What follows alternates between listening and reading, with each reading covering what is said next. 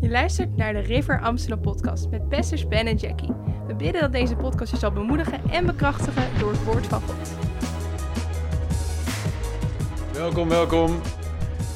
Goedemiddag allemaal. God zegen allemaal. Goed jullie allemaal te zien. Welkom. Facebook en YouTube. Be blessed. Voor degenen die later terugkijken. Elke woensdag om 12 uur hebben we onze livestream. Hier zo online op Facebook en op YouTube. Om een stuk woord met je te delen.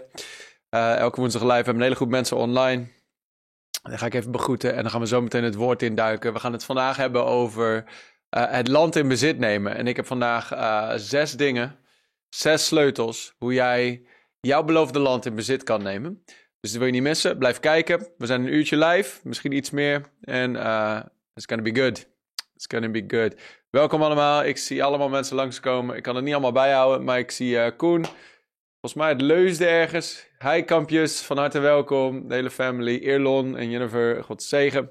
Don en Erika natuurlijk. Teerza, bless you. Annelies en Pieter uit Wageningen. Oké.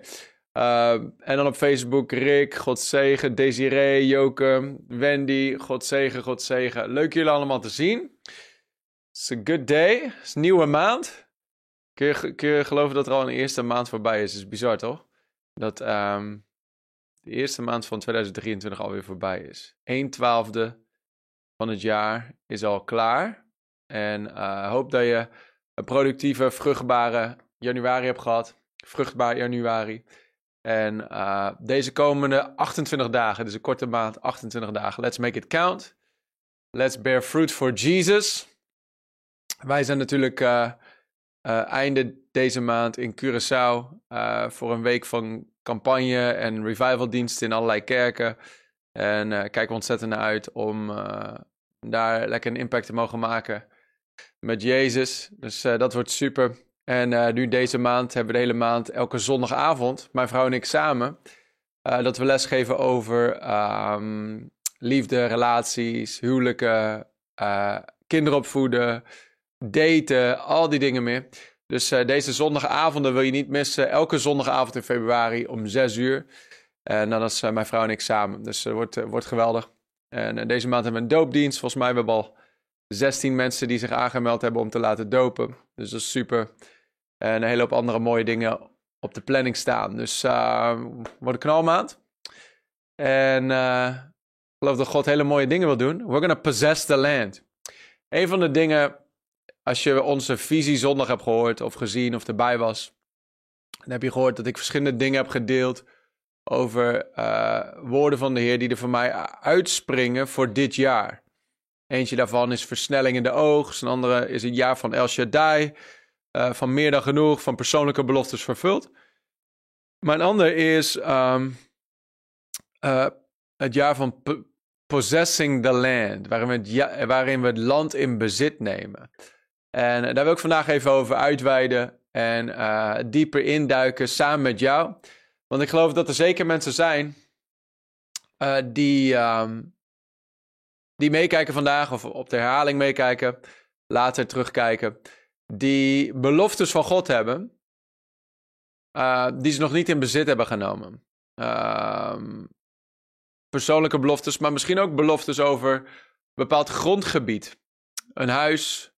Een gebouw voor je ministry of wat dan ook. Weet je. Wij zijn natuurlijk aan het geloven voor ons pand. We geloven dat we het ontvangen hebben. En we gaan het in bezit nemen. Dus ik ben er echt mee bezig. Ook in het woord en zo. En ik dacht ik neem jullie daarin mee.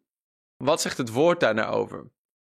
Want als je een beetje religieus denken daarmee te dealen hebt, dan denk je al snel van, dat is allemaal materieel bezit en dat is helemaal niet bijbels en zo. Maar als je in verbond bent met God, dan ben je een erfgenaam van de wereld. Dus alle dingen zijn voor jou. Het zit alleen in de verkeerde handen op dit moment. Dus ik geloof dat er echt een switch komt, waarin de wereld steeds duisterder wordt en het steeds moeilijker wordt voor de mensen in de wereld.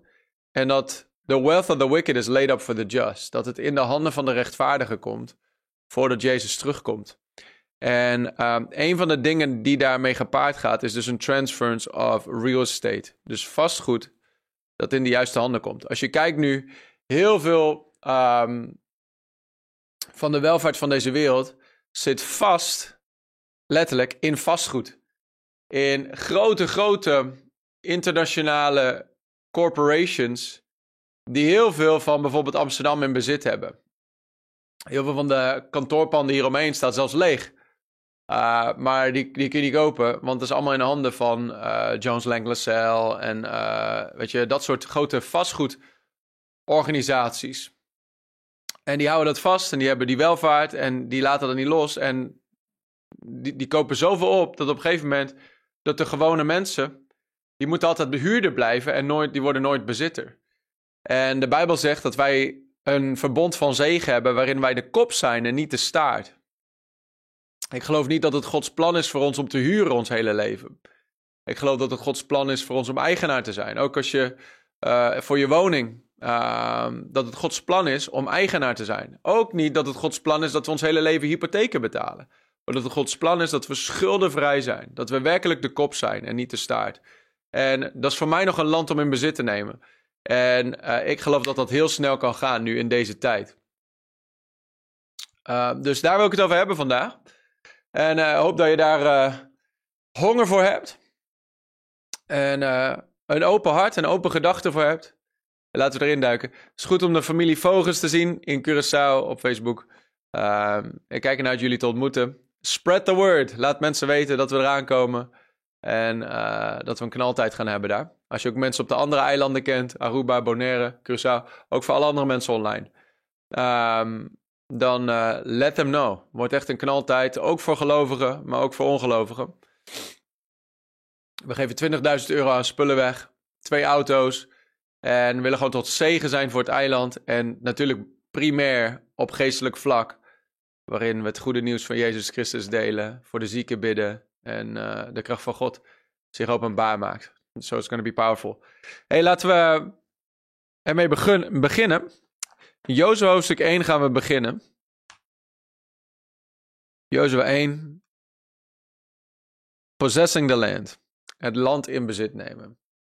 Goed om jullie allemaal online te zien. Als je hem nog even wilt delen op je social media. Of op je WhatsApp of zo. Nog wat mensen uit wil nodigen. Van harte welkom. Ik geloof een belangrijke boodschap. Waar veel mensen wat aan gaan hebben.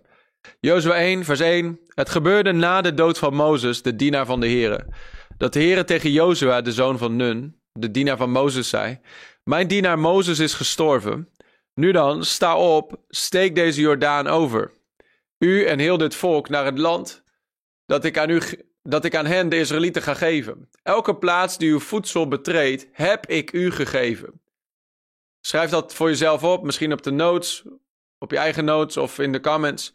Elke plaats waar ik mijn voedsel zet, is aan mij gegeven. Elke plaats die uw voedsel betreedt, heb ik u gegeven. Overeenkomstig wat ik tot Mozes gesproken heb. Van de woestijn en deze Libanon af, tot aan de grote rivier, de rivier de Eufraat, heel het land van de Hethieten en tot de grote zee waar de zon ondergaat, zal uw gebied zijn. Niemand zal tegenover u stand houden, al de dagen van uw leven. Zoals ik met Mozes geweest ben, zo zal ik met u zijn. Ik zal u niet loslaten en ik zal u niet verlaten. Wees sterk en moedig, want u zult dit volk, het land dat ik hun vaderen gezworen heb hun te geven, in erfbezit laten nemen. Alleen wees sterk en zeer moedig, door nauwlettend te handelen overeenkomstig heel de wet, die Mozes mijn dienaar u geboden heeft. Wijk er niet vanaf, naar links of naar rechts, opdat u verstandig zult handelen overal waar u gaat. Dit boek met deze wet mag niet wijken uit uw mond, maar u moet er dag en nacht over denken, zodat u nauwlettend zult handelen overeenkomstig alles wat erin geschreven staat. Dan immers zult u uw wegen voorspoedig maken en dan zult u verstandig handelen. Heb ik u niet geboden? Wees sterk en moedig, schrik niet en wees niet ontsteld, want de Heer uw God is met u, overal waar u heen gaat.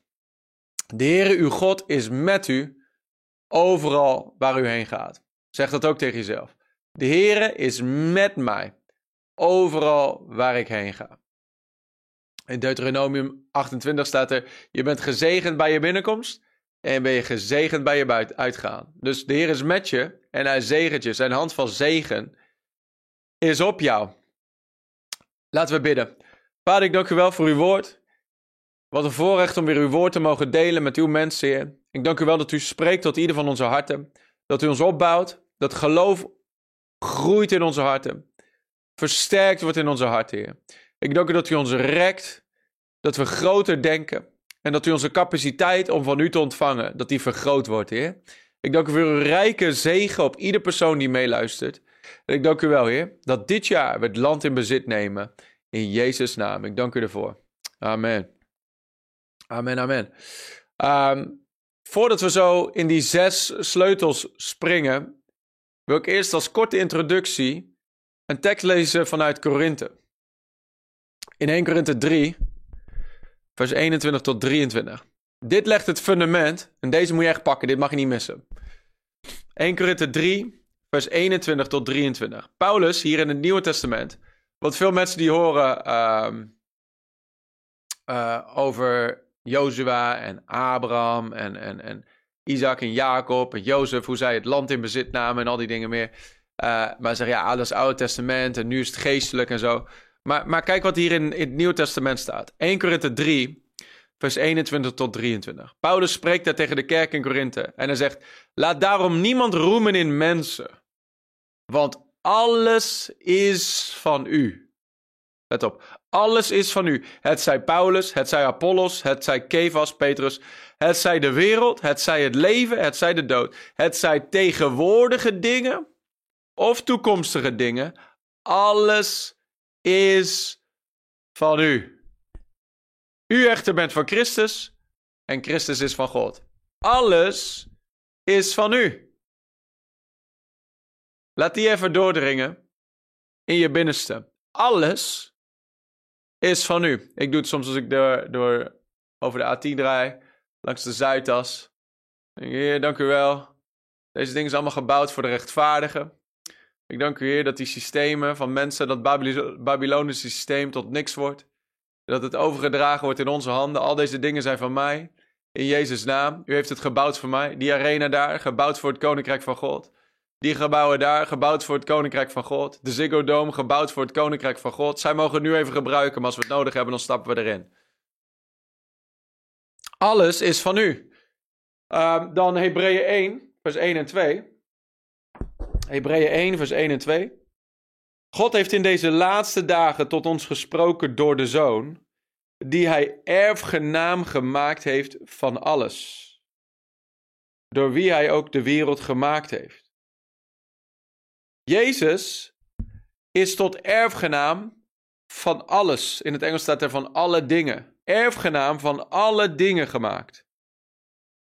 Jezus is de erfgenaam van alle dingen.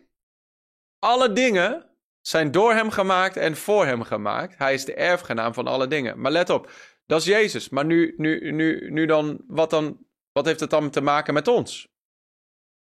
Jezus is erfgenaam van alle dingen. Alle dingen zijn voor hem. En hij mag ermee doen wat hij wil. Weet je wat hij ermee wil doen? Hij wil het delen met hen die in hem geloven. Hij is erfgenaam van alles. En hij wil alles delen met hen die in hem geloven. In andere woorden, al deze dingen zijn van jou. Ze zijn nu van jou in een soort trust fund. Nu ben je rentmeester daaronder, weet je wel. En mag je genieten van een paar van die dingen. Op een gegeven moment wordt het allemaal overgegeven aan jou. Mede-erfgenaam met Christus. Dat staat in Romeinen 4 vers 13 en Galaten 3 vers 29.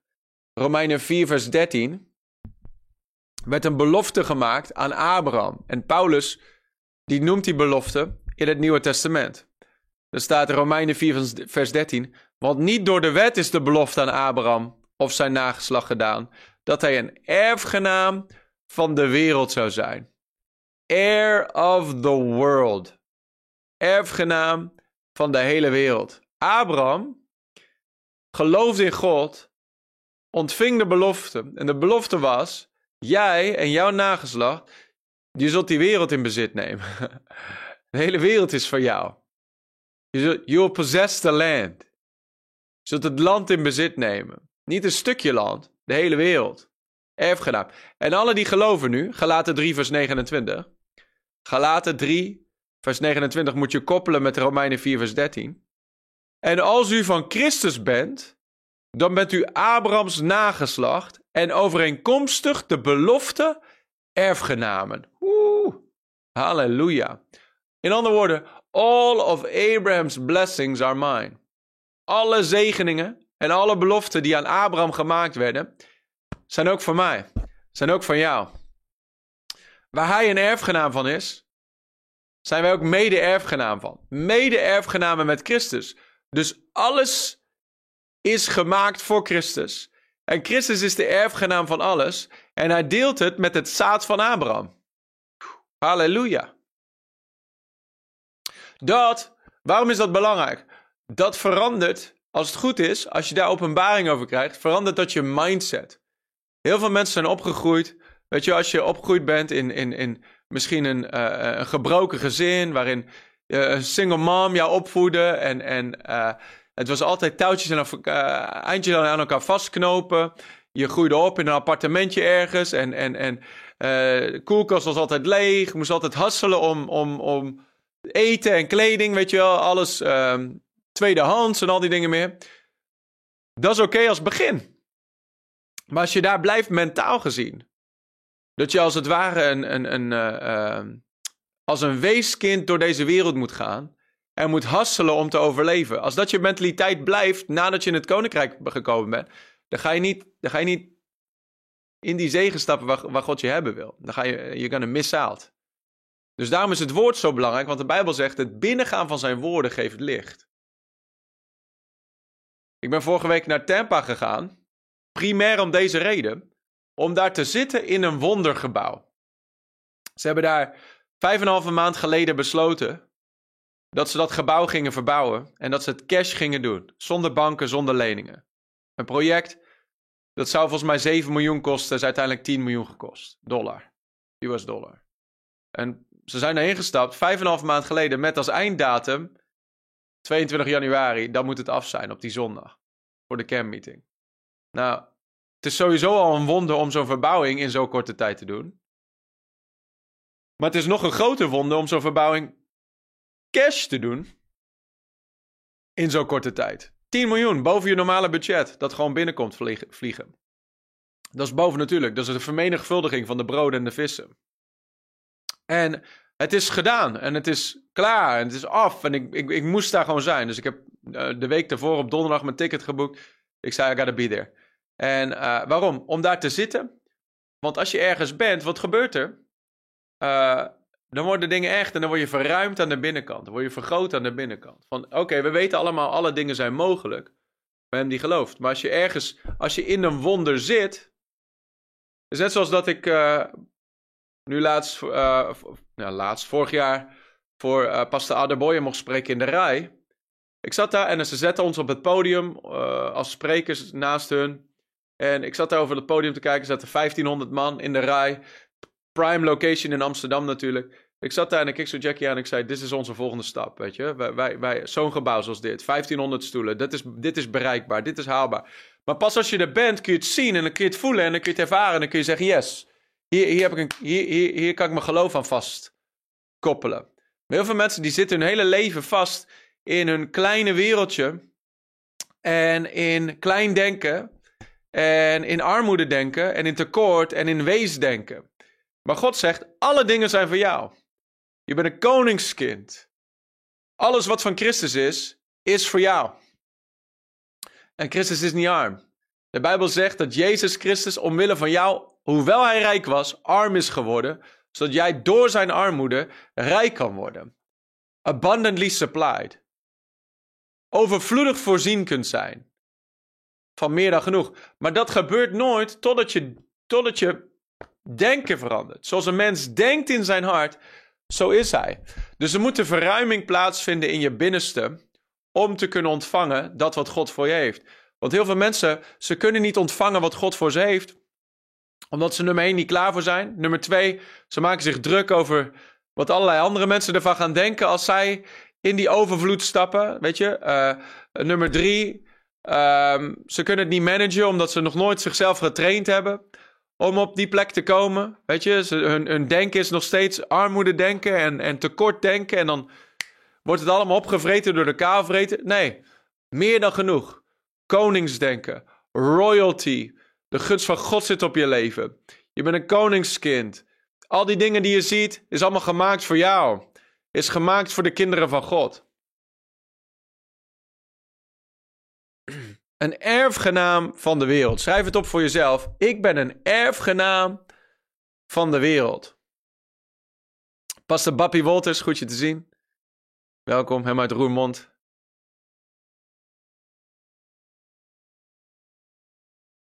Een erfgenaam van de wereld. Met dat in gedachten, nog één keer, 1 Korinthe 3, vers 21. Laat daarom niemand roemen in mensen, want alles is van u. Alles is van u. Het zij tegenwoordige dingen, het zij toekomstige dingen. Alles is van u.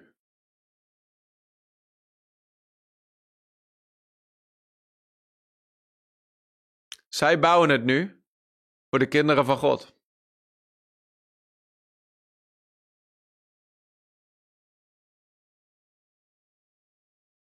Moet je kijken naar Deuteronomium 6. Want daar zie je dit in werking. Deuteronomium 6. Dit is zo'n krachtige tekst. Ik sta hier al een paar jaar op. En dit is het jaar om het vervuld te zien worden. Deuteronomium 6. Gaan we zo meteen nog wel meer stukje verder daarin lezen. Maar laten we nu gewoon kijken naar vers 10 en 11. Er staat, wanneer het dan gebeuren zal, dat de Heer uw God u gebracht heeft in het land dat hij uw vaderen Abraham, Isaac en Jacob gezworen heeft u te zullen geven. En dan gaat hij opnoemen. Dan gaat hij opnoemen, eigenaar van de wereld. Anthony, er staat er heel duidelijk in de Bijbel. Romeinen 4, vers 13, ik heb net 12 keer gelezen. Van de wereld. Hij gaat hier opnoemen in Deuteronomium 6, vers 10. Al die dingen die God je gaat geven. Die God aan het Oude Testament, de mensen in het Oude Testament ging geven. Hier tussen het beloofde land binnen gingen. Eigenlijk wat Jozua dus ging doen. Werd hier beloofd. Want hij heeft je gebracht in het land dat uw vaderen gezworen heeft u te zullen geven. En dan gaat hij het opnoemen. Grote en goede steden die u niet gebouwd hebt. Wat staat er? Grote en goede steden die u niet gebouwd hebt. Dus dingen die iemand anders gebouwd heeft, hebben ze gebouwd voor jou. Hebben ze gebouwd voor de kinderen van God. Huizen vol van allerlei kostbare bezittingen, kostbare dingen, waarmee u ze niet gevuld hebt. In andere woorden, iemand anders. Come on. Sommige mensen bellen mij elke week op woensdag om 12 uur. Huizen vol van allerlei kostbare dingen waarmee u ze niet gevuld hebt. In andere woorden, iemand anders heeft een huis gebouwd en gevuld met allerlei dingen en jij gaat erin wonen. Uitgehakte putten die u niet uitgehakt hebt. En wijngaarden en olijfgaarden die u niet geplant hebt. Wat zijn dat? Dat zijn bedrijven. Putten, wijngaarden en olijfgaarden zijn winstgevende bedrijven die aan jou gegeven worden. Bedrijven die jij niet gestart hebt, die al vrucht dragen, die aan jou overgedragen worden. Je zegt, kan dit? Ja, dat kan. Want er komt een tijd aan waarin de wereld zo panisch wordt en zo gestrest wordt en zo het niet meer aan kan, dat ze zullen zeggen, ik moet er gewoon vanaf. Ik moet er gewoon vanaf. Het is te veel hoofdpijn voor me. Maar jij hebt de mind of Christ. Jij hebt de zegen van God. En dingen die lijken van, oh man, die voor hun een probleem waren, worden een enorme zegen voor jou. Het wordt aan je overgegeven. Huizen, ten eerste, grote en goede steden. Toen wij met Pastor Adeboye zaten te eten, toen in april. Dit is een man die heeft 1 miljoen mensen in zijn kerk of zo. Die heeft kerken in 190 landen, als ik uit mijn hoofd. Hun visie is om binnen een straal van 5 kilometer of zo van iedere persoon een kerk te hebben. Maar in ieder geval, dus hij zat daar en hij zat te delen. En er was een voorgangersdiner en daar mochten wij bij zijn. En hij zat te delen met al zijn Europese voorgangers van alle locaties in Europa, hier in Almere, in een restaurant. En hij deelde met hen en hij zei van, je moet ophouden te denken en te praten over mijn kerk, mijn kerk. Hij zegt, je moet gaan praten over mijn land, mijn land. In andere woorden, denk niet zo klein, alleen maar mijn kerkje, mijn koninkrijkje. Begin te geloven voor een land. En hij zei, jaren geleden was ik God aan het geloven voor een huis. Heer, ik heb een huis nodig. En de Heer bestrafte me, zei hij. En hij zei, hou op te vragen om een huis. Geloof mij voor een stad. En hij zei, prijs God, God heeft me een stad gegeven. Ze hebben nu dus echt met hun bediening hebben ze een hele stad gebouwd. Rondom hun gebouw heen is een hele stad. Met woningen, appartementencomplexen en restaurants en weet ik wat allemaal. Geloof me voor een stad. Maar dat deed iets met me van, oh ja, niet zo klein denken. Op een dag in het millennium zullen we als koningen regeren hier 1000 jaar lang. In het 1000-jarig vredesrijk zullen wij als koningen regeren hier op deze aarde met Christus. En als je trouw bent geweest in kleine dingen, zul je trouw over 1 ding, dan zul je 5 steden toegewezen krijgen. Weet je? Gewoon regeren over Amsterdam en Rotterdam en Den Haag en Utrecht en nog 1 erbij. Dat is dat is waar we voor bestemd zijn. Dat is waar we nu voor aan het trainen zijn. We zijn niet alleen aan het trainen, oh, ik ga naar de hemel straks. Nee, we worden getraind om met hem te regeren. Met hem te leven.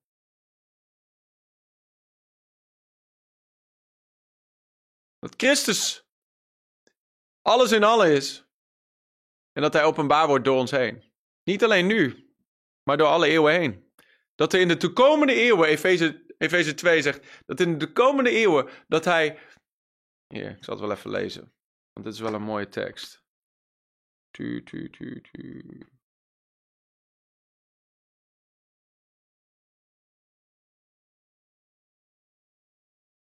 Efeze 2 vers 7.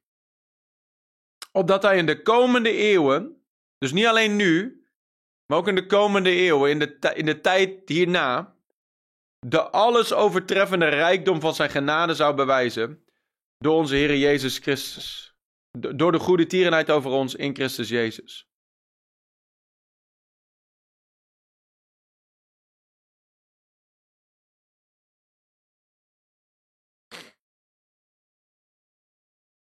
Kijken, want er is er nog één.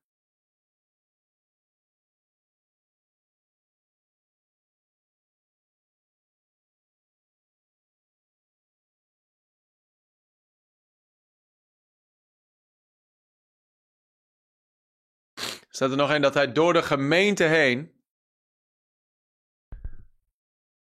aan de overheden en de machten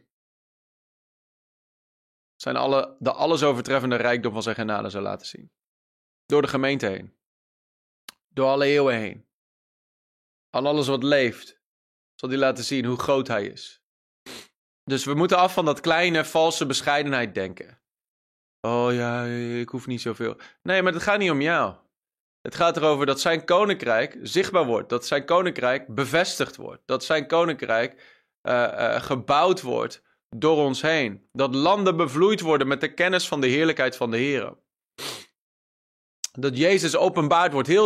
Heel de aarde steunt en zucht. Heel de schepping steunt en zucht voor het openbaar worden van de zonen Gods, van de dochters Gods. Maar dat gaat nooit gebeuren als this little light of mine, I'm gonna let it... Nee, we zijn koningskinderen. Erfgenamen van de wereld. Rijkelijk gezegend. Pastor Rodney bleef elke keer zeggen vorige week, hij zei van, dit is een gathering of the elite of the world. De rijkste mensen op aarde. De top van de top. Is dat werkelijk zo natuurlijk gesproken? Nee. Maar is het zo in de geest? Ja. Waarom? Wij zijn de kop en niet de staart. Uiteindelijk heeft de kerk het voor het zeggen. Want Jezus heeft alle autoriteit in de hemel en op de aarde. We moeten af van dat staartdenken. En we moeten leren denken en geloven en spreken als de kop. Ik wil 6 dingen delen om te handelen als zo'n koningskind, te handelen als zo'n erfgenaam en om het in bezit te nemen, dat wat van jou is. Nogmaals, niet voor je eigen hebzucht, maar voor het bevestigen van het koninkrijk van God. 6 dingen. En het zijn eigenlijk 6 G's. En net zoals met je telefoon, een paar jaar geleden had je 3G of 2G. Nu is dat 4G en 5G en alles. Binnenkort zal het wel 6, 7, 8, 9, 10G worden. Weet ik veel wat er allemaal gaat gebeuren. Maar wij weten allemaal 2G en 3G. Als je maar 2G of 3G internet hebt, dan heb je vrij trage connectie, een trage verbinding. Dan ga je niet dingen zo snel downloaden als bijvoorbeeld met 5G. Hetzelfde met deze G's die ik ga delen vanuit Gods woord. Dat als je er maar 2 of 3 in werking zet, dan ga je trager dat land in bezit nemen. Minder effectief dat land in bezit nemen dan als je ze alle 5 of 6 inzet. Capiche? Duidelijk? Goeie vergelijking? Nummer 1, eerste G, eerste sleutel voor het in bezit nemen van het land vanuit het woord van God is gebed. Gebed. Nummer 1 is gebed. Psalm 2 vers 8.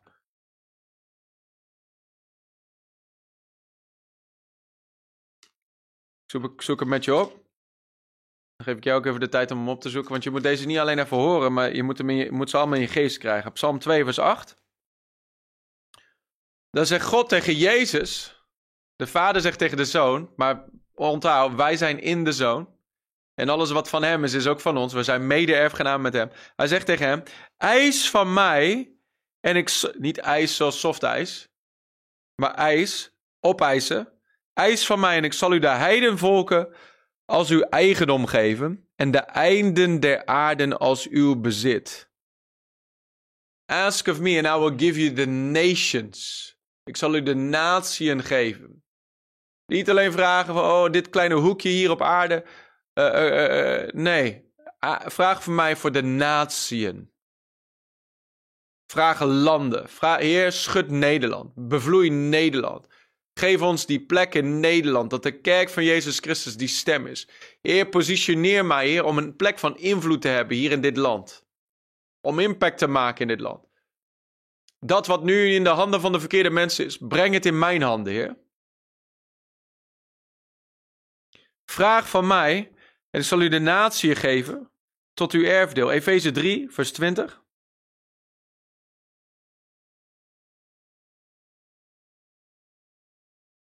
Ga ik in het Nederlands lezen en dan in de Amplified, in het Engels. Efeze 3, vers 20. Hem nu, die bij machte is te doen, ver boven alles wat wij bidden of denken. Overeenkomstig de kracht die werkzaam is in ons.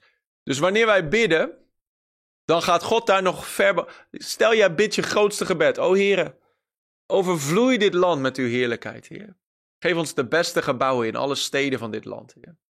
Geef ons megakerken in elke stad van dit land, Heer. Geef ons een mega-oogst van zielen. Heer, laat elk stadion gevuld worden in Nederland, Heer. Met mensen die u aanbidden, met mensen die u kennen en die u aanbidden in geest en in waarheid.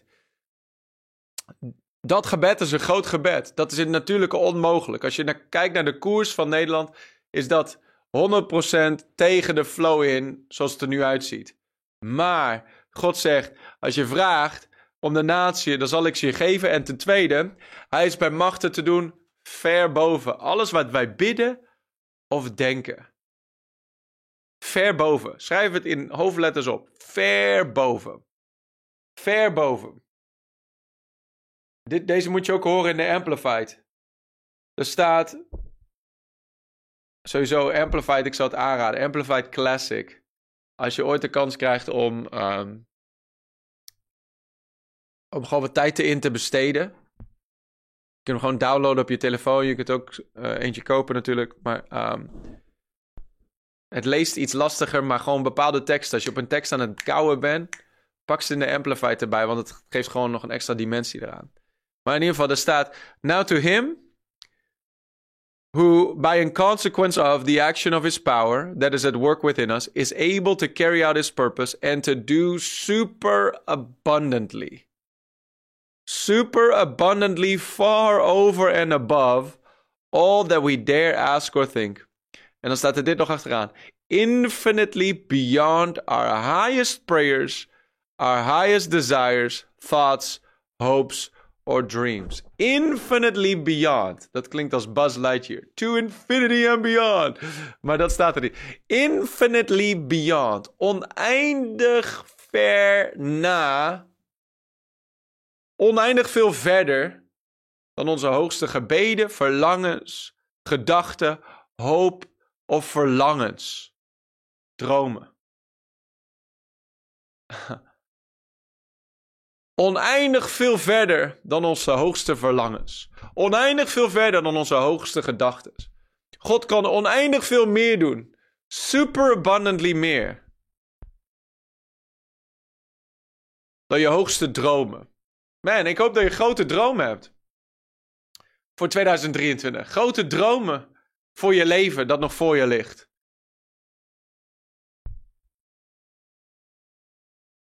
We gaan het zo hebben over geloof, dat is de tweede G. Maar hoop is de moeder van geloof. Zonder hoop geen geloof. Sommige mensen verliezen de hoop in het leven. En dan kun je ook geen geloof meer hebben. Hoop is van, man, er is licht aan het einde van de tunnel. Hoop is, er is een geweldig mooi toekomstplaatje. Zonder hoop had ik het al lang opgegeven in Nederland. Maar hoop geeft geboorte aan geloof. En geloof brengt het van hoop van toekomst naar nu. En dan zie je stukje bij beetje, zie je dat plaatje waar je op hoopt, zie je ingekleurd worden voor je neus.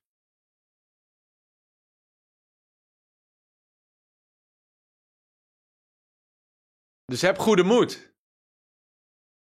Want God kan, zelfs waar je op hoopt, kan hij nog veel verder boven gaan. Halleluja.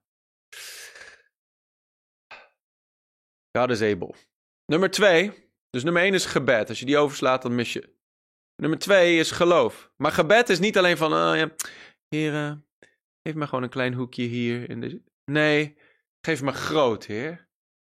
Geef me prime property. Geef me de beste plek. God's best. Ik heb het je volgens mij 2 weken geleden laten opschrijven. God's best. Niks meer, niks minder, niks anders. Voor de singles onder ons. Oh man, ik ben al zo lang aan het hopen voor een vrouw of voor een man. Ik denk dat ik maar gewoon met het neefje van Dracula trouw. Want dat is de enige optie. Die is in ieder geval beschikbaar. Dat is niet God's best. Dat is compromis. Nee, God is een prayer answering God. Waar je voor gelooft, zul je zeker ontvangen. Nummer 2, dus nummer 1 is gebed. Nummer 2 is geloof. God zei tegen Jozua, dat stukje in Jozua dat we gelezen hebben aan het begin. Hij zei, elke plaats waar je je voet zult treden zult, heb ik je al gegeven. Maar dan zegt hij nog iets. Hij zegt, dit woord, Gods woord, moet in je hart zijn, moet in je gedachten zijn en moet in je mond zijn. De Bijbel zegt in het Nieuwe Testament, laat het woord van Christus rijkelijk in u wonen. Waarom? Het woord is het zaad voor geloof. Zonder geloof is het onmogelijk om God welbehagelijk te zijn. Geloof hebben we nodig om te ontvangen wat God ons beloofd heeft. Hoe komt geloof? Geloof komt door het horen van het woord van God. Dus wanneer we het woord horen en wanneer we het woord uitspreken. Wanneer we het woord horen, wordt er geloof geboren. En wanneer we het woord uitspreken, wordt geloof vrijgezet. Dus God zei tegen Jozua, laat het woord in je zijn, maar laat het ook in je mond zijn. Blijf het uitspreken. In het Oude Testament zetten zij hun voeten op het beloofde land. In het Nieuwe Testament spreken we onszelf ons land in. You gotta talk yourself into it. Velen talk themselves out of it. Ze praten hunzelf uit de beloftes van God. Ja, ik hoorde die livestream van Ben Kroeske. En hij was heel enthousiast en zo. Maar ja, ik denk niet dat dit voor mij is. Ik kom uit een arm gezin. En weet je, niemand in mijn familie heeft ooit een eigen huis gehad. Of een eigen auto. Of een goede baan. En nee, ik heb geen goede diploma's. Dus ja, dat werkt niet zo voor ons. Amen? Nee, niet amen. Niet amen. Nee. Je moet het woord in je krijgen en zien hoe God je ziet. Zien wat God je belooft. Zien wat God je al gegeven heeft. Al zijn beloften zijn ja en amen in Christus. En jij bent in verbond met God. Jij bent in verbond met God. In andere woorden, als jij alles overgeeft aan hem, heeft hij alles al overgegeven aan jou. Dus al Gods zegeningen zijn voor jou. En jij mag ze ontvangen. In geloof. Maar sprekers is daar een enorm belangrijk onderdeel van. 2 Korinthe 4 vers 13. Wij hebben dezelfde geest van het geloof. Daarom geloven wij ook. En daarom spreken wij ook. Talk yourself into it. Wij gaan het beste gebouw hebben van Amsterdam. De beste gebouwen van Nederland gaan we innemen. Dit wordt een megakerk in Jezus' naam. Met mega impact en mega oogst. Een mega oogst van zielen. Mega leiders die opgericht worden. Heel dit land wordt bevloeid met de kennis van de heerlijkheid van de Heer. Ik ga niet in een klein hoekje wonen. Ik ga het beste van het land eten. Amen. Zo moet je spreken. Ja, maar is dat niet... Nee, dat is wat God je gegeven hebt. Het is al van jou. Take it.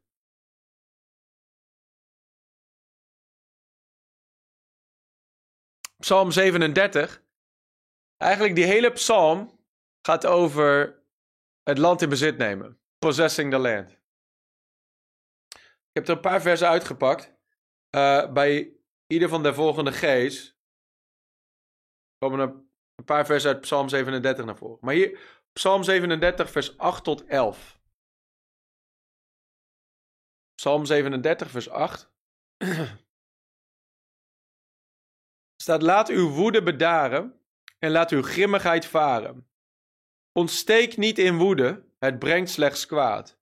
Want de kwaaddoeners zullen uitgeroeid worden, maar wie de Heere verwachten, die zullen de aarde bezitten. Wie de Heere verwachten, zullen de aarde bezitten.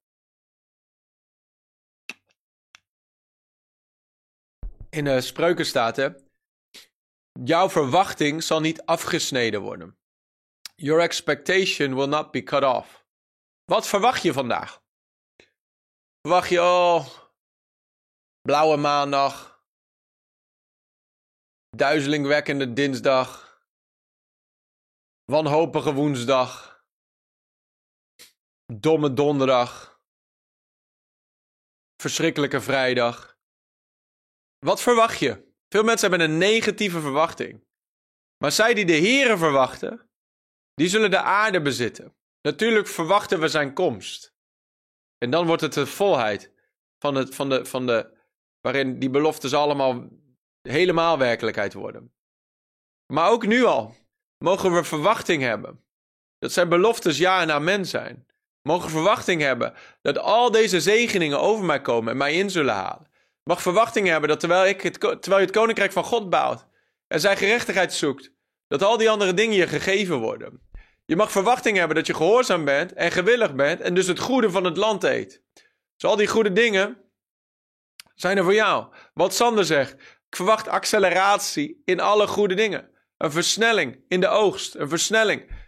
Ja, dus wat verwacht je? Wat je verwacht, je verwachting zal niet afgesneden worden. What you expect is what you experience. Oh, de griep gaat rond, ik zal het ook wel krijgen. Oké. Oh, het is een crisis, economische crisis. Het zal wel slecht gaan. Nee, voor de wereld misschien, maar niet voor jou. Je bent van een ander koninkrijk.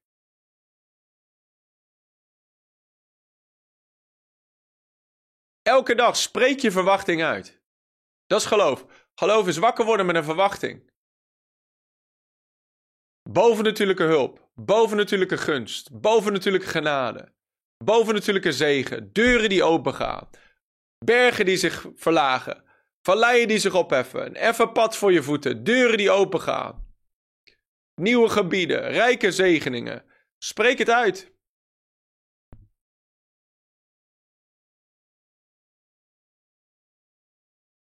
Vader, ik dank u dat u met mij bent vandaag. Dank u dat u met alle riverleden bent, Heer. Dank u voor uw rijke zegen op ieder persoon, Heer. Geconnect met deze bediening. Dank u, Vader, voor een overvloed van gunst, Heer. Dank u dat uw gunst voor ze uitgegaan is deze dag. Ik dank u dat u ze boven natuurlijk verrast, Heer, met uw goedheid. Ik dank u dat al deze zegeningen op ze komen en ze volgen alle dagen van hun leven. Ik dank u wel, Heer, dat het als Psalm 126 is. Dat wij zijn als mensen die dromen. Ik dank u, Heer, dat de naties zullen zeggen: de Heer heeft grote dingen voor de River Amsterdam gedaan. De Heer heeft grote dingen voor hen gedaan. En wij zijn verheugd. Dank u wel voor bovennatuurlijke bescherming op ze, Heer. Dank u dat u met ze bent, voor ze bent, om ze heen bent. Dat uw goede hand van zegen op ze...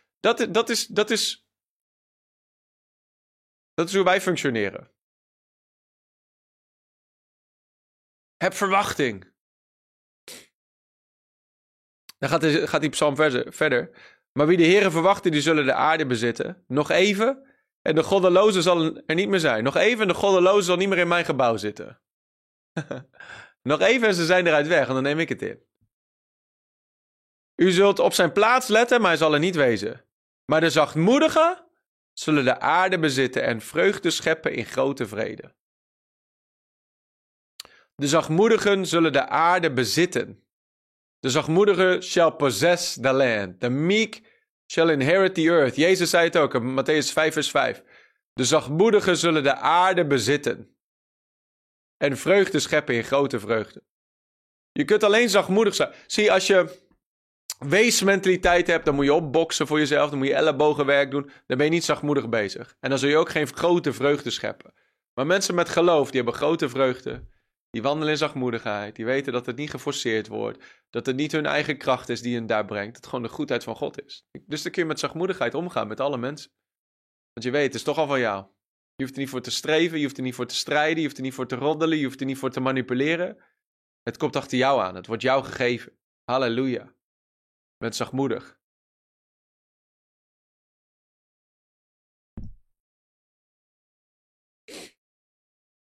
Psalm 37, vers 21 en 22. Vers 21 en 22. De goddeloze leent en betaalt niet terug. Dus als je leent en niet terugbetaalt, dan word je gerekend als een goddeloze. Maar de rechtvaardige ontfermt zich en geeft. Dus jij mag kiezen welke categorie jij in bent. Ik ben een gever. Want wie door hem zijn gezegend, zullen de aarde bezitten.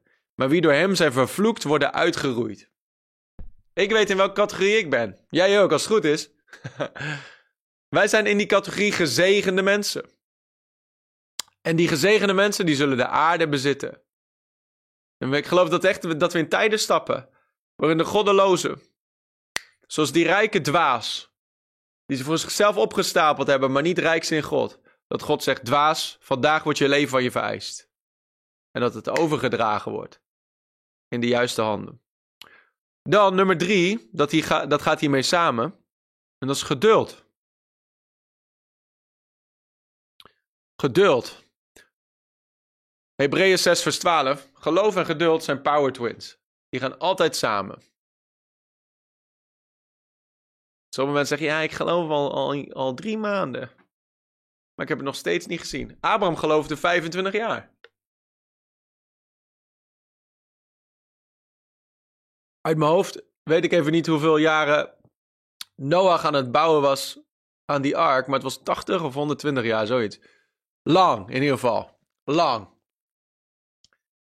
In verwachting, in geloof, aan het handelen, maar ook met geduld eraan toegevoegd. Hebreeën 6 vers 12.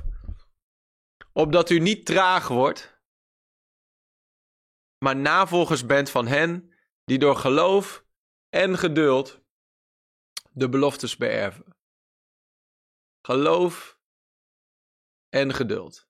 Schrijf het op. Geloof en geduld. Dus sommige mensen hebben geloof voor een moment, maar als het dan even niet gelijk gebeurt, dan verliezen ze geloof vanwege hun ongeduld.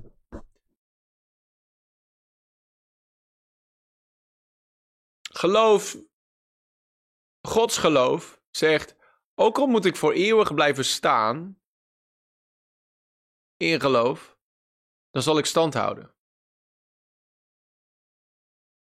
En het ding is, als je die mentaliteit hebt en die hard attitude hebt, dan zal je waarschijnlijk niet heel lang hoeven staan. Het probleem is wanneer we heen en weer gaan op ons geloof. Geloof het wel, geloof het niet. Geloof het wel, geloof het niet. Ik heb het toch niet. Ik heb het, maar Heer, waarom heb ik het nog niet? Dat is ongeduld. En dat uit zich dan weer in ongeloof. Pastor Rodney, ik heb net verteld over dat wondergebouw, of die wonderverbouwing. Met de balkons erin gebouwd en heel veel meer nog eromheen, om het gebouw heen. Zegt je kent de hele plek niet meer. Maar dat zijn dingen waar ik hem al 10, 15 jaar over hoor spreken. En als je nog langer al naar die bediening luistert of bij die bediening langskomt, dan heb je hem 20 plus jaar daarover horen spreken. Over de dingen die ze nu zien gebeuren. Met de oogst en met de leiders die opgericht worden. En de verbouwingen en hoe dat met de Bijbelschool, wat er allemaal gebeurt. Dat zijn beloftes die ze in geloof ontvangen hebben, decades ago, tientallen jaren geleden, die ze continu hebben uitgesproken, in geloof en in geduld. In geduld standvastig zijn gebleven en consistent zijn gebleven al die jaren. En het nu in vervulling zien komen. Sommige dingen lijkt, je bent een overnight succes. Maar zo werkt het vaak niet. Iemand zegt, ja, het was overnight, maar het was wel de langste nacht die ik ooit heb gehad.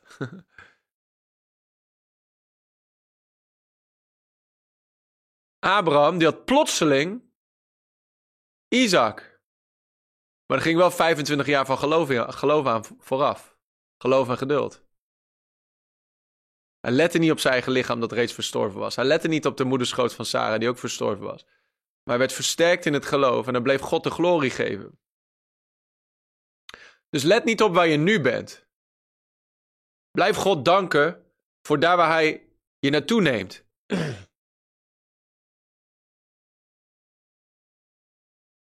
Toen Jackie en ik min 1000 stonden en geen enkele perspectief hadden voor enkel inkomen of wat dan ook. Toen hadden we onze momenten hoor. Maar over het algemeen voelden wij ons niet arm. Wij voelden ons rijk. We spraken hetzelfde zoals ik nu spreek.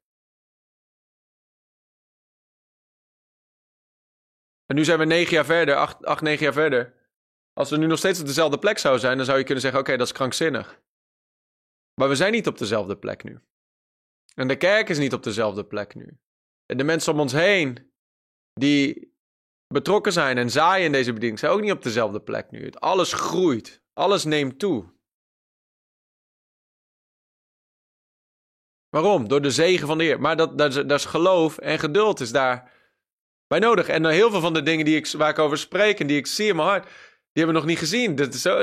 En misschien duurt dat nog 10 jaar of zo. Weet je wel? Dat we het stap voor stap allemaal vervuld zien worden. Maar I'm willing to stand. Ik geloof erin. En ik heb het nu al. Dat is het ding. Het is niet van, ooit gaan we het zien en ooit gaan we het hebben. Nee, we hebben het nu al. We praten alsof we het nu al hebben. We praten alsof we er nu al zijn. En soms lijkt dat krankzinnig. Als je er naar kijkt. Met natuurlijk verstand. Maar het is geloof in werking. En op een dag, de mensen die het nu om lachen, die zullen dan op een dag zeggen, oh ja, dat is toch wel een punt. Dat toch wel iets in dus. Jozef ook. Had een droom. Geloofde in die droom. Leek er niet op dat die droom ooit vervuld zou worden, maar bleef consistent. En opeens, boem, plotseling. David ook, gezalfd om koning te worden. Is 13 jaar lang op de vlucht voor Saul. In een grot wonend. Lijkt er niet op dat hij ooit naar de troon gaat komen. Lijkt er meer op dat hij doodgaat in een grot. Als het niet door de wilde dieren is, dan is het door Saul. Als het niet door Saul is, dan is het door zijn eigen troepen. Die ook momenten hadden dat ze hem dood wilden maken. Maar hij ging niet dood. Hij bleef consistent. Hij hield zijn hart zuiver. Bleef in geloof. En weet je wat? Hij werd koning van Juda. Is hij daar 7 jaar koning over. En dan uiteindelijk koning over heel Israël. Was ook niet allemaal in 1 dag. Was stap voor stap. Gradually. Hou vast aan waar je voor gelooft. Hou vast aan de beloftes van God voor je leven. Blijf het proclameren. Alsof je het al hebt. Zie jezelf als rijk. Zie jezelf als radicale gever. Koninkrijksfinancier. Zie jezelf al als mega. Met mega impact. Want groter is hij die in jou is dan hij die in de wereld is. Talk yourself into it. Dan nummer 4, gehoorzaamheid. Dus als je 3G hebt, dan heb je al aardig goed internet. Maar nu gaan we nog een paar aan toevoegen. 4, 5 en 6G. Dan wordt het razendsnel internet. Gehoorzaamheid. Jesaja 1 vers 19. Leuk om jullie allemaal online te hebben. Gaaf om een hongerige groep te hebben die dit pakt. Heel cool. Ik geloof dat er een heel leger op staat in Nederland. Van mensen die heel anders denken dan de normaal. Jesaja 1 vers 19. Die moet je ook in je geest pakken. Deze. Jesaja 1 vers 19. Als u gewillig bent en gehoorzaam, dan zult u het goede van het land eten. Even kijken hoe die in de Amplified staat. Als u gewillig en gehoorzaam bent, dan zult u het goede van het land eten.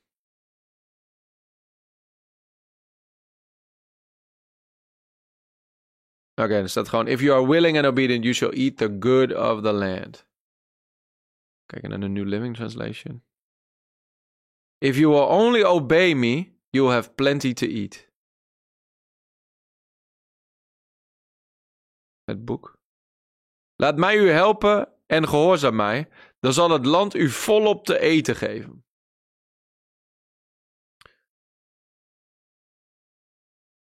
Als u gewillig bent en luistert, zult u het goede van het land eten. Het goede van het land. Het goede van het land is voor jou. Jezus zei het ook in Mattheüs 6. Hij zei, kijk naar de bloemen van het veld, hoe ze gekleed zijn. Zelfs Salomo in al zijn heerlijkheid was niet gekleed zoals hun. En hoeveel te meer zal uw hemelse vader u kleden, u ook kleingelovigen. Dus, in andere woorden, ik wil je beter kleden dan Salomo gekleed was in al zijn heerlijkheid. Het goede van het land. Kijk naar de vogels. Ze zaaien niet, ze maaien niet, maar toch geeft mijn hemelse vader ze te eten. Ze bouwen nestjes, weet je, geen hypotheek. Ze hebben hun eigen huis, plek onder de zon. Van wie? Van hun hemelse vader gekregen. Het goede van het land. Zonder zorgen. Waarom? Hoe dan? Gewillig en gehoorzaam. Gehoorzaam en gewillig. Die twee samen. Net zoals geloof en geduld samen. Zo ook gewillig en gehoorzaam samen. Je kunt gehoorzaam zijn zonder gewillig te zijn, heeft geen zin. Ik doe het wel, maar ik doe het met een bad attitude. Ja, ik moest dienen deze zondag en dan ga ik maar dienen. Dat heeft geen zin. Je kunt beter je attitude fixen. Om het te doen met een blij hart. Ik moet weer een livestream geven op woensdag. Nou. Moet ik weer een uur vol kletsen. Nee, wat een voorrecht om het woord van God te mogen delen. Gewillig en gehoorzaam. Dan zult u het goede van het land eten. Zie, heel veel van de dingen waar we over spreken vandaag, van het land in bezit nemen, dat zijn niet noodzakelijk beloften, dat zijn verbonden. Het is een verbond dat gemaakt is tussen Christus en God, tussen ons en hem. Omdat wij in Christus zijn. Wij zijn mede-erfgenamen van dat verbond.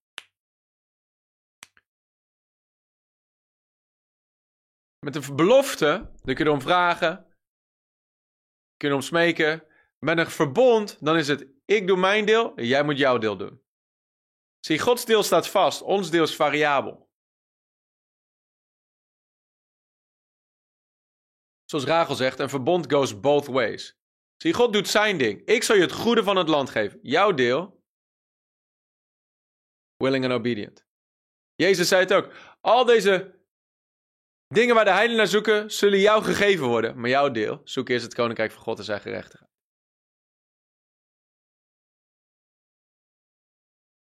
Heel belangrijk. Want veel mensen bidden, vasten, claimen, huilen, bedelen, weet ik wat allemaal, maar ze zien het niet. Gehoorzaamheid is de sleutel. We hebben net in Deuteronomium 6 gelezen over die huizen die God je geeft en de bedrijven, de vruchtdragende bedrijven die God je geeft. Maar er gaat iets aan vooraf en dat wilde ik hier lezen. In Deuteronomium 6. Heb je nog even zin en tijd? Of zullen we het in 2 stukjes snijden? Duim omhoog of duim omlaag? Ik ga niet droevig zijn als je een duim omlaag doet. Is oké, dan kunnen we gewoon volgende week verder. Dan ga ik lezen en dan kunnen jullie die duimpjes doen. Oké, Deuteronomium 6. Vers 3. Luister dan Israël en neem ze nauwlettend in acht. Dan zal het u goed gaan en dan zult u zeer talrijk worden. Zoals de Heere de God van uw vaderen tot u gesproken heeft. In het land dat overvloeit van melk en honing. Oké, got it. Alle duimpjes omhoog. Oké. De mensen die de duimpjes omlaag wilden doen, die gaan vanzelf weg. Hopelijk blijf je. Maar let op. Forget the thumbs. Let op.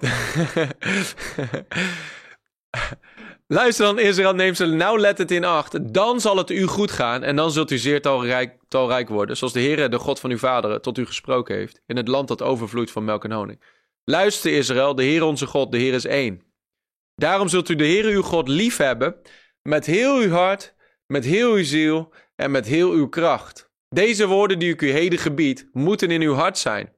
U moet ze uw kinderen inprenten en erover spreken.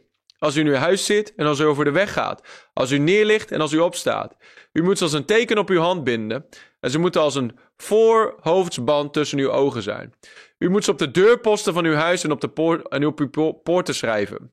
Wanneer het dan zal gebeuren dat de Heer uw God u gebracht heeft in het land dat hij uw vaderen Abraham, Isaac en Jacob gezworen heeft, u te zullen geven grote en goede steden die u niet gebouwd hebt, huizen vol van allerlei kostbare dingen, waarmee u ze niet gevuld hebt, uitgehakte putten die u niet uitgehakt hebt, en wijngaarden en olijfgaarden die u niet geplant hebt, en u gegeten hebt en verzadigd bent.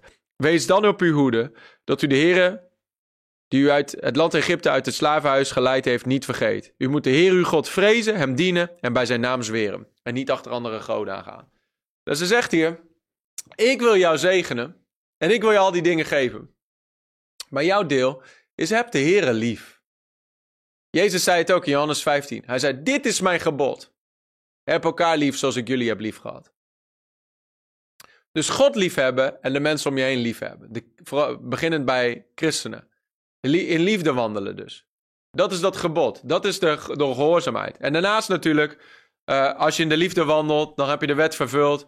Dan ga je niet zondigen. Dan ga je geen overspel plegen. Dan ga je geen mensen vermoorden. Dan ga je al die dingen niet doen. En het stamt allemaal voort uit in liefde wandelen. Daarnaast natuurlijk als God je instructie geeft. Zoals God sprak tot Abraham. Hij zei, Abraham, ik wil dat je uit het huis van je vader gaat en ga naar het land dat ik je wijzen zal. De volgende dag ging Abraham op weg. In geloof was hij gehoorzaam. Geloof en gehoorzaamheid gaan altijd samen. Want geloof zonder werken is dood. Je kunt zeggen, ik heb mensen lief en ik heb God lief. Maar als het zich niet uitwerkt in daden van gehoorzaamheid aan hem, dan is het nep. Daar spreekt Jezus ook over in Johannes 14. Hij zegt, als u mijn woorden hoort en ze niet doet, dat heeft geen zin. Ben je neppert, hypocriet. Maar als je mijn woorden hoort en doet, dan ben je gezegend. Psalm 112 spreekt er ook over. Gezegend is de man die de Heere vreest. Die zijn geboden lief heeft. In zijn huis zullen rijkdom en bezittingen zijn. Dus die zegen die komt voort uit geloof dat zich uitwerkt in gehoorzaamheid. Dus gehoorzaamheid gaat altijd gepaard met geloof. Dus sommige mensen zeggen, ja, we zijn nu onder de genade en we hoeven niet meer gehoorzaam te zijn. Nee, dat is niet waar. We moeten nog steeds gehoorzaam zijn. Hebreeën 12 spreekt erover dat God ons opvoedt als een vader die zijn kind bestraft. En als wij aan bestraffing geen deel hebben, dan zijn we bastaarden. We moeten zeker wel gehoorzamen. Als je niet gehoorzaamt, dan is er nog steeds genade voor je. Maar er zijn consequenties voor de keuzes die we maken. Onze decisions determine our destiny. Dus ja, je kunt kiezen om ongehoorzaam te zijn. En God vragen om genade. Maar het ding is, toen Adam en Eva bijvoorbeeld ongehoorzaam waren in de hof, wat gebeurde er? Ze gingen van een plek van zegen naar enorme vloek. Wil je niet. Je kunt vandaag nog zo geloof hebben in de genade van God, maar als je vandaag overspel pleegt, weet je wat er gebeurt? Het land dat je in bezit had, je huis, wordt plotseling door de scheiding en al die dingen meer, wordt het iemand anders bezit. Er zijn consequenties voor de keuzes die mensen maken. Negatieve, domme keuzes brengen negatieve consequenties met zich mee. Dus belangrijk om te zeggen. Want je kunt geloven, maar als je elke dag domme keuzes maakt, die 100% niet in lijn staan met Gods woord, dan ga je de zegen niet zien. Want het loon van de zonde is vandaag met de huidige inflatie is nog steeds de dood. Het brengt enkel dood teweeg. Als je vandaag besluit een bank te beroven, dan kun je nog zo in tongen spreken, maar je gaat consequenties hebben dat je waarschijnlijk gepakt wordt en in de gevangenis moet gaan. Dan kun je zo belofte claimen en al die dingen meer. En halleluja zeggen, maar zo werkt het niet. Het is geloof en gehoorzaamheid samen. Gehoorzaamheid aan Gods woord, om dat leven te leven zoals hij je bestemd heeft te leven. Zoek eerst het koninkrijk van God en zijn gerechtigheid. Recht leven. Gerechtigheid in positie natuurlijk, door wat Christus heeft gedaan voor ons. Maar daarnaast ook die wandel die daarbij hoort. Gehoorzaamheid. Als je gewillig bent en gehoorzaam, dan zul je het goede van het land eten. Psalm 37 zegt het ook in vers 27. Psalm 37 vers 27. Keer u af van het kwade. Doe het goede en bewoon de aarde voor eeuwig. Bewoon de aarde voor eeuwig. Want de Heer heeft het recht lief en zal zijn gunstelingen niet verlaten.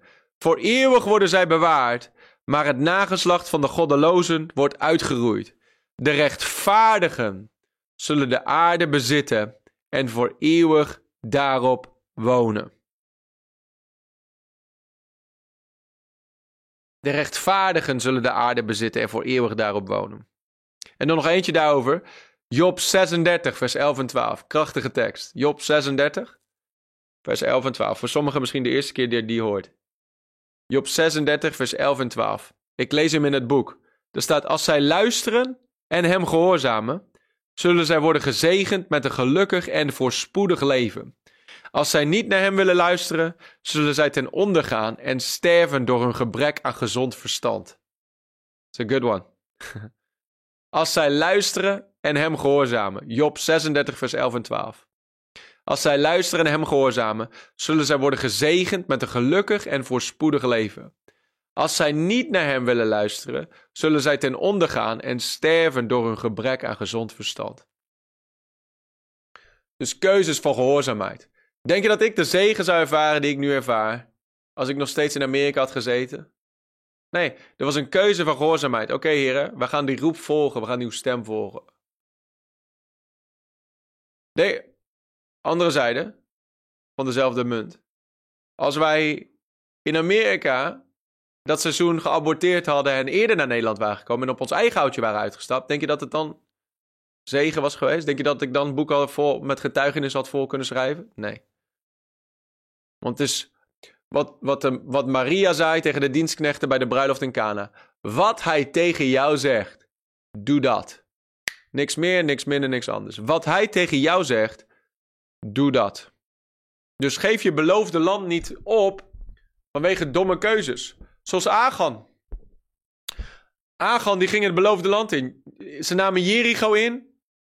Jericho moest geslagen worden met de ban. Het eerste behoort de Here toe.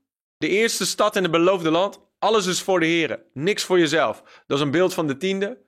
Het eersteling, het eerste deel, behoort de Here toe. Blijf er vanaf. Achan die zag wat zilver en die zag wat kledingstukken. Die nam het voor zichzelf en begroef het in zijn tent. De volgende stad waar ze naartoe gingen was een heel klein stadje genaamd Ai. Ze gingen er met een paar duizend man heen. Ze dachten, dit wordt een makkie. Appeltje, eitje. We pakken deze stad zo. Ze werden keihard verslagen. Ze sloegen op de vlucht voor hun vijanden. En Israël en Jozua die zeiden niet van, ja, je wint soms en je verliest soms. Soms heb je bergtoppen, soms heb je valleien. We zitten nu in een geestelijk seizoen van droogte. Nee, ze smeerden er geen geestelijk sausje van nepheid overheen. Ze zei, heren, ze gingen voor het aangezicht van de Heer. Heren, dit is niet uw plan. Uw plan is dat elke plek waar onze voeten neerzet, dat het van ons is. Dat we nooit verliezen, maar dat we altijd winnen. Wat is er aan de hand?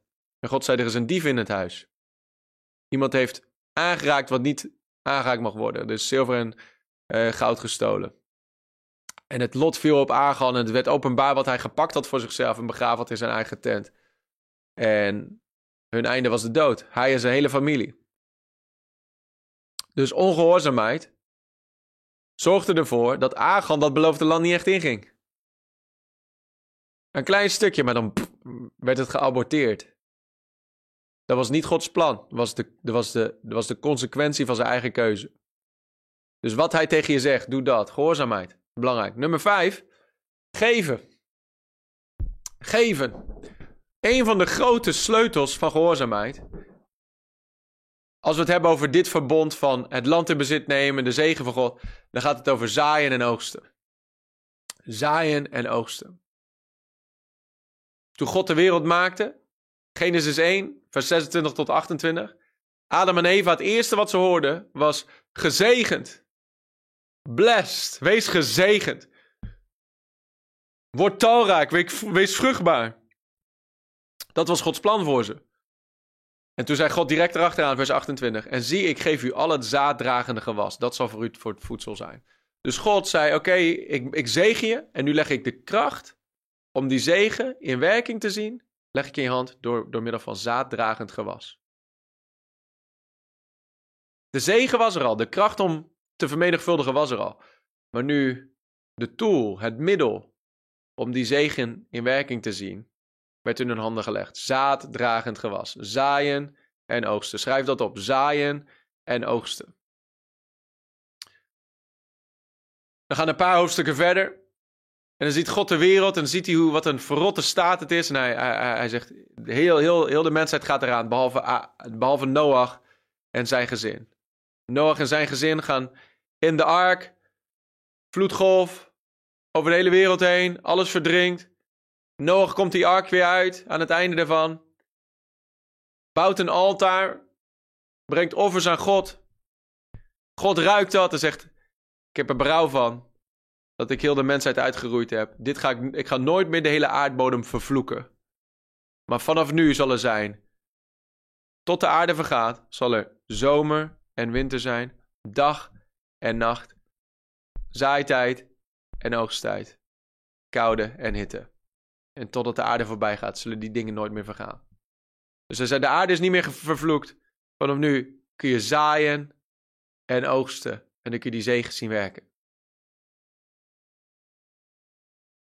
Abraham, Isaac en Jacob springen er allemaal op in. Zelfs in tijden van hongersnood. Isaac in Genesis 26. Er was een hongersnood in het land. Maar God zei, blijf in dit land. En Isaac zaaide in dat land en had hetzelfde jaar 100-voudige oogst. En de man werd rijk, werd steeds rijker, totdat hij zeer aanzienlijk was geworden. En de Filistijnen, die knarsetanden, die werden jaloers op hem. Zaaien en oogsten. Hoe nemen we het land in bezit? Door middel van gebed, geloof, geduld, gehoorzaamheid. En dan een van die stappen van gehoorzaamheid, geven. Geven. Zaaien en oogsten. Dus geven met een oogst in het achterhoofd. Met een oogst in gedachten. Als een boer zaad plant in de grond, dan verwacht hij een oogst.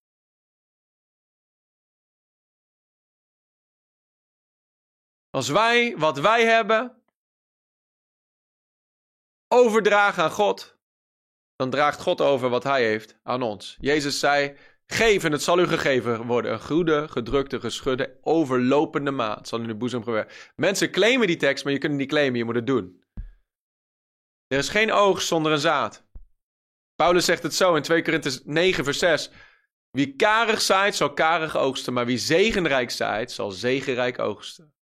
En God is bij machte alle genade overvloedig te doen toenemen aan u, zodat u altijd in alles al het nodige bezit en een overvloed hebt voor elk goed werk. En God geeft zaad aan de zaaier en brood aan de eten en hij zal uw zaaigoed vermeerderen. Zo zult u in alle dingen rijk worden. 2 Korinthe 9, vers 6 tot 11. Zo zult u in alle dingen verrijkt worden. Hoe dan? Zaaien en oogsten. Is Gods principe voor increase.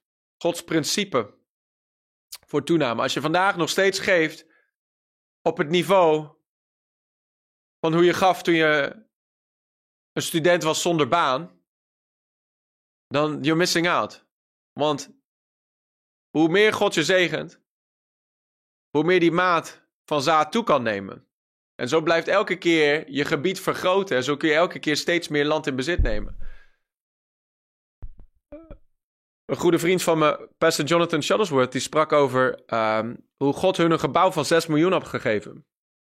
En hij zei, de dag daarvoor had hij de Heer gevraagd, Heer, wat zou een zaad zijn dat ik kan zaaien in geloof voor ons eigen gebouw? En dan kun je wel 10 euro zaaien, maar dat is geen gebouwprovocerend zaad. Dus de Heer legt het op zijn hart om $100.000 te zaaien. Dus hij zaaide dat, gaf dat in een andere bediening. De volgende dag zegt die man, die eigenaar was van het pand waar ze naar aan het kijken waren. Die zei van, je hoeft geen down payment te geven. Betaal maar elke maand. En dan is het van jou. Dus zij gingen elke maand $10.000 betalen. Na 3 maanden kwam die man terug, gaf hij al die checks terug. Zei hij, je hoeft me niet meer te betalen, dit gebouw is gewoon voor jullie. Wat is dat? Dat is bovennatuurlijke transference of wealth. Maar waar werd het door geprovoceerd? Het werd geprovoceerd door een gebouwprovocerend zaad. Door een radicaal zaad te zaaien op een level waar ze nog nooit geweest waren. En dat provoceerde een oogst die ze nog nooit gezien hadden. En dan de laatste G die ik wil delen, is de G van gunst. De 6e G. En dit is een krachtige. Veel mensen die kijken naar zichzelf, wat zij kunnen doen. Maar Psalm 44, vers 3 en 4 zegt wat God wil doen. En het haalt de ogen van jezelf af en je eigen kracht. Want in je eigen kracht zijn we zo beperkt, gelimiteerd. Maar we dienen een ongelimiteerde God. Psalm 44, vers 3 en 4. U hebt de heidevolken met uw hand verdreven. Maar u hebt hen geplant, uw volk geplant. U hebt de volken kwaad aangedaan, maar hen hebt u zich laten uitbreiden. Uw volk hebt u zich laten uitbreiden. Want zij hebben het land niet door hun zwaard in bezit genomen. En hun arm heeft hun geen verlossing gegeven. Maar uw rechterhand, uw arm en het licht van uw aangezicht, omdat u hun goedgezind was. In het Engels staat het, because you favored them. Dus in andere woorden, vers 4. Ze hebben het land niet in bezit genomen door hun zwaard, door hun kracht, door de macht van hun hand, maar door uw arm, omdat u goedgunstig was naar hun toe. Because you favored them. Oh, halleluja. Ik kan je vertellen vandaag, als je in Christus bent, dan heb je de gunst van God op je leven. Dan ben je de gunsteling van de Heere. Feels good. Een gunsteling van God. God heeft gunst voor jou. Hij leunt naar jou met gunst. Moet je kijken naar Leviticus, uit mijn hoofd hoor, Leviticus 26 volgens mij. Vers 9. Leviticus 26 vers 9. Ik zal mij naar u toewenden. In de Amplified staat er, I will lean towards you with favor. Ik zal me naar u toewenden. U vruchtbaar en u talrijk maken en mijn verbond met u bevestigen. Terwijl u nog van de oude oogst van het oude jaar eet, kunt u de oude oogst al wegdoen vanwege de nieuwe. Halleluja. Het oude niet nodig, omdat er zoveel ruimte gemaakt moet worden voor het nieuwe. Dat is een versnelling in de oogst. Dat is Amos 9 vers 13. Hoe dan? Door de gunst van God. Dat ze zeggen, ik weet niet waarom, maar wat een positie die open kwam plotseling. En je hebt niet de kwalificatie, en je hebt niet de documenten, je hebt niet de papieren, en je hebt niet de diploma's. Maar ik wil het gewoon aan jou geven. Ik weet niet waarom, we doen eigenlijk nooit bonussen in dit bedrijf. Maar we willen jou gewoon een bonus geven. Ik weet niet waarom, maar we geven nooit de auto van de zaak. Maar willen jou gewoon een auto van de zaak geven? Welke wil je? Nee, eigenlijk in deze markt kun je zo'n huis kun je niet kopen. Maar staat voor zo en zoveel te koop. Maar voor jou doen we het voor zo en zoveel. Weet niet waarom, maar we willen het voor jou voor zo en zoveel doen.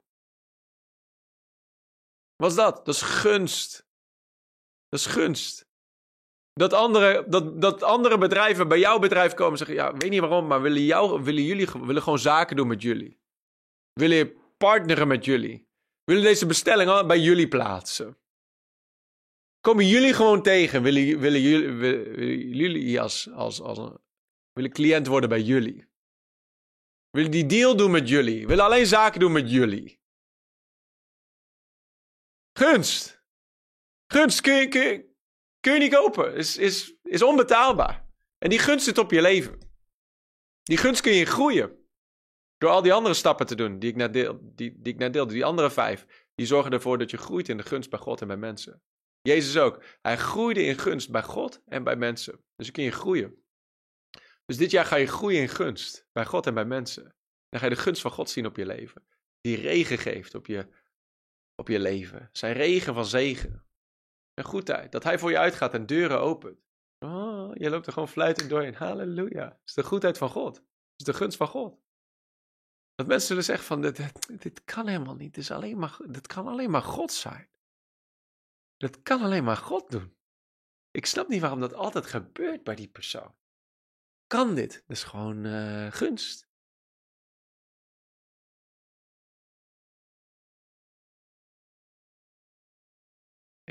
Joel Osteen zegt altijd, one moment of favor is better than a lifetime of labor. One moment of favor is better than a year worth of labor. Ja, je kunt keihard zwoegen en strijden, maar de Bijbel zegt, de zegen van de Heer maakt rijk en daar voegt er geen zwoeg aan toe. Jouw focus is op het koninkrijk van God. Jouw focus is, ik heb de Heer lief, met heel mijn hart, met heel mijn ziel, met al mijn kracht. Jouw focus is, ik wil hem dienen en ik wil zijn koninkrijk bevestigd zien worden. Ik wil zielen winnen, ik wil impact maken op de wereld om me heen. Ik wil mensen lief hebben. En dan God zegt, oké, met de wind achter in je rug. Halleluja, de gunst van God. Dus dat brengt je ook weer terug naar verwachting. Wat verwacht je? Ik verwacht gunst vandaag. Ik verwacht gunst van alle hoeken. De Bijbel zegt dat zijn gunst omringt ons als een schild. Als ik naar rechts ga, heb ik gunst. Naar links ga, heb ik gunst. Ik heb gunst. Ik heb overal gunst, joh. Het is gunst voor mij dat er heel goed mensen online zitten mee te kijken. Dat is gunst. Je allerlei andere dingen kunnen doen, maar je zit hier naar mij te luisteren. Dat is gunst. Het is gunst dat we hier een volle zaal hebben elke zondag. Dat we niet genoeg ruimte hebben om al die mensen in te zetten. Dat is gunst. Het is de gunst van God dat we elke week hebben dat zielen gewonnen worden. Dat is Gods goedheid op ons leven. Het is gunst dat al die deuren open gaan in Curaçao. Dat het zonder zwoegen, zonder zweten gewoon allemaal geregeld wordt. Dat is gunst. Het is gunst dat we hier een heel groep geweldige mensen hebben die hier deel willen zijn van het team hier. En medewerkers willen zijn. Dat is gunst. Het is de gunst van God. Het is de gunst van God dat we allemaal mensen in dreamteams hebben. Mensen die uit heel Nederland komen om mee te bouwen aan deze gemeente en aan deze bediening. Dat is de gunst van God. Het is de gunst van God dat mensen zaaien in dit huis. En zaaien en meebouwen. Dat is de gunst van God. Als God. Ik weet heel goed dat als God ook maar één moment zijn hand van deze bediening afhaalt. En van mijn leven afhaalt. I'm gonna sing so hard. Dus daarom, ik blijf te vriend met hem. Ik blijf recht wandelen. Mijn hart juist houden. En zuiver houden. In de rechte sporen blijven wandelen. Want ik heb zijn gunst nodig. De gunst van God. Die gunst is op je leven. En ik bid voor een toename in die gunst op je leven. Dat je de gunst van God mag zien als nooit tevoren in 2023. Dat deze maand, februari, dat dit een maand zal zijn van de gunst van God. Van de goedheid van God. Dat goedheid en goede tierenheid je volgen alle dagen van deze maand. Oh, halleluja. Favor. Favor isn't fair. Onverdiende gunst. Dat mensen zeggen, hé, dat is niet eerlijk. Waarom krijg jij die job? Dat is niet eerlijk. Waarom komen al die cliënten bij jou binnen? Dat is niet eerlijk. Waarom krijg jij dit en ik niet? Oh, ik heb een streepje voor. Want de God die hemel en aarde bezit, is mijn vader. Ik ben mede-erfgenaam met hem. Halleluja. De gunst van God. Amen. Zet je 6G internet aan. Ontvang al die dingen. Possess the land. Er is ook een ding van overeenstemming in geloof. Mattheüs 18 spreekt Jezus erover. Hij zegt, waar 2, eenparig, iets verlangen van mij, zal het hun gegeven worden. Van mijn Vader in de hemel. Dus we kunnen overeenstemmen in geloof. Ik weet niet waar je voor gelooft. Maar dat wat aangaande de wil van God is. Dat we in overeenstemming zijn samen. Dat het ons gegeven is vandaag. En dat we erin wandelen deze maand. Vader, ik dank u wel, Heer. Ik breng mijn geloof in overeenstemming met deze mensen. Die geloven overeenkomstig uw wil, Heer. Om het land in bezit te nemen. Heer, aangaande uw woord in Deuteronomium 6, vers 10 en 11. Goede steden die we niet gebouwd hebben. Huizen die we niet gebouwd hebben, gevuld met allerlei kostbaarheden. Olijfgaarden, wijngaarden, putten die we niet gegraven hebben. Bedrijven. We roepen het binnen in de naam van Jezus. We danken, Heer, dat uw volk, Heer, de kop is en niet de staart.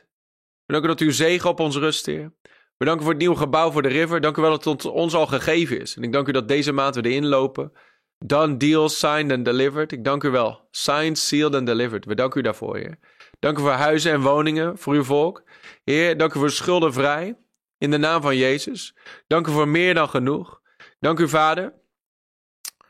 Voor gunst op ieder bedrijf. Gunst op iedere werknemer. Gunst op ieder persoon, ieder individu. Dank u, Heer, wat voorheen moeilijk was, dat u het makkelijk maakt door uw gunst, Heer. We geloven ervoor. Heer, ik dank u wel voor open deuren deze maand. Grote open deuren. Great open doors of opportunity. Open deuren om uw evangelie te prediken. Open deuren om connectie te maken met mensen die we voorheen niet konden bereiken. Open deuren, Heer. Open deuren van gunst. We danken u daarvoor, Heer. Dank u voor uw goedheid op ieder van onze levens. Dank u voor uw zegen op ieder van onze levens. Als andere bedieningen meekijken, ik dank u voor uw zegen en uw gunst op die bedieningen, Heer.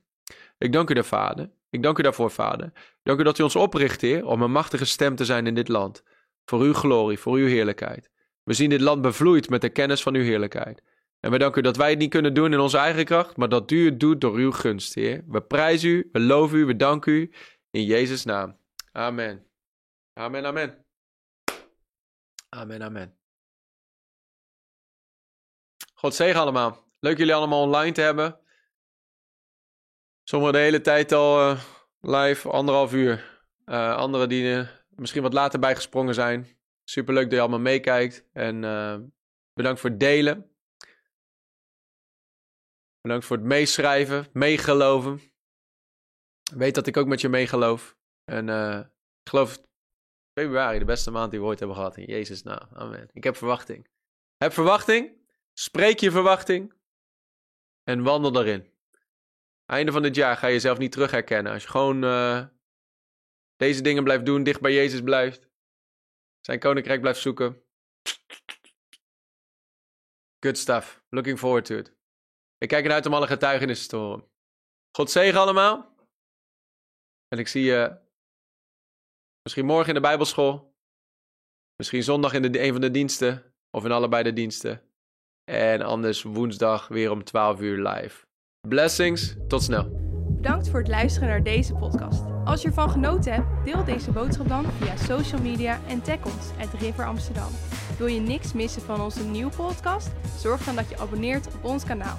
En laat het weten hoe deze boodschap jou heeft bemoedigd. We zien je de volgende keer bij de River Amsterdam podcast.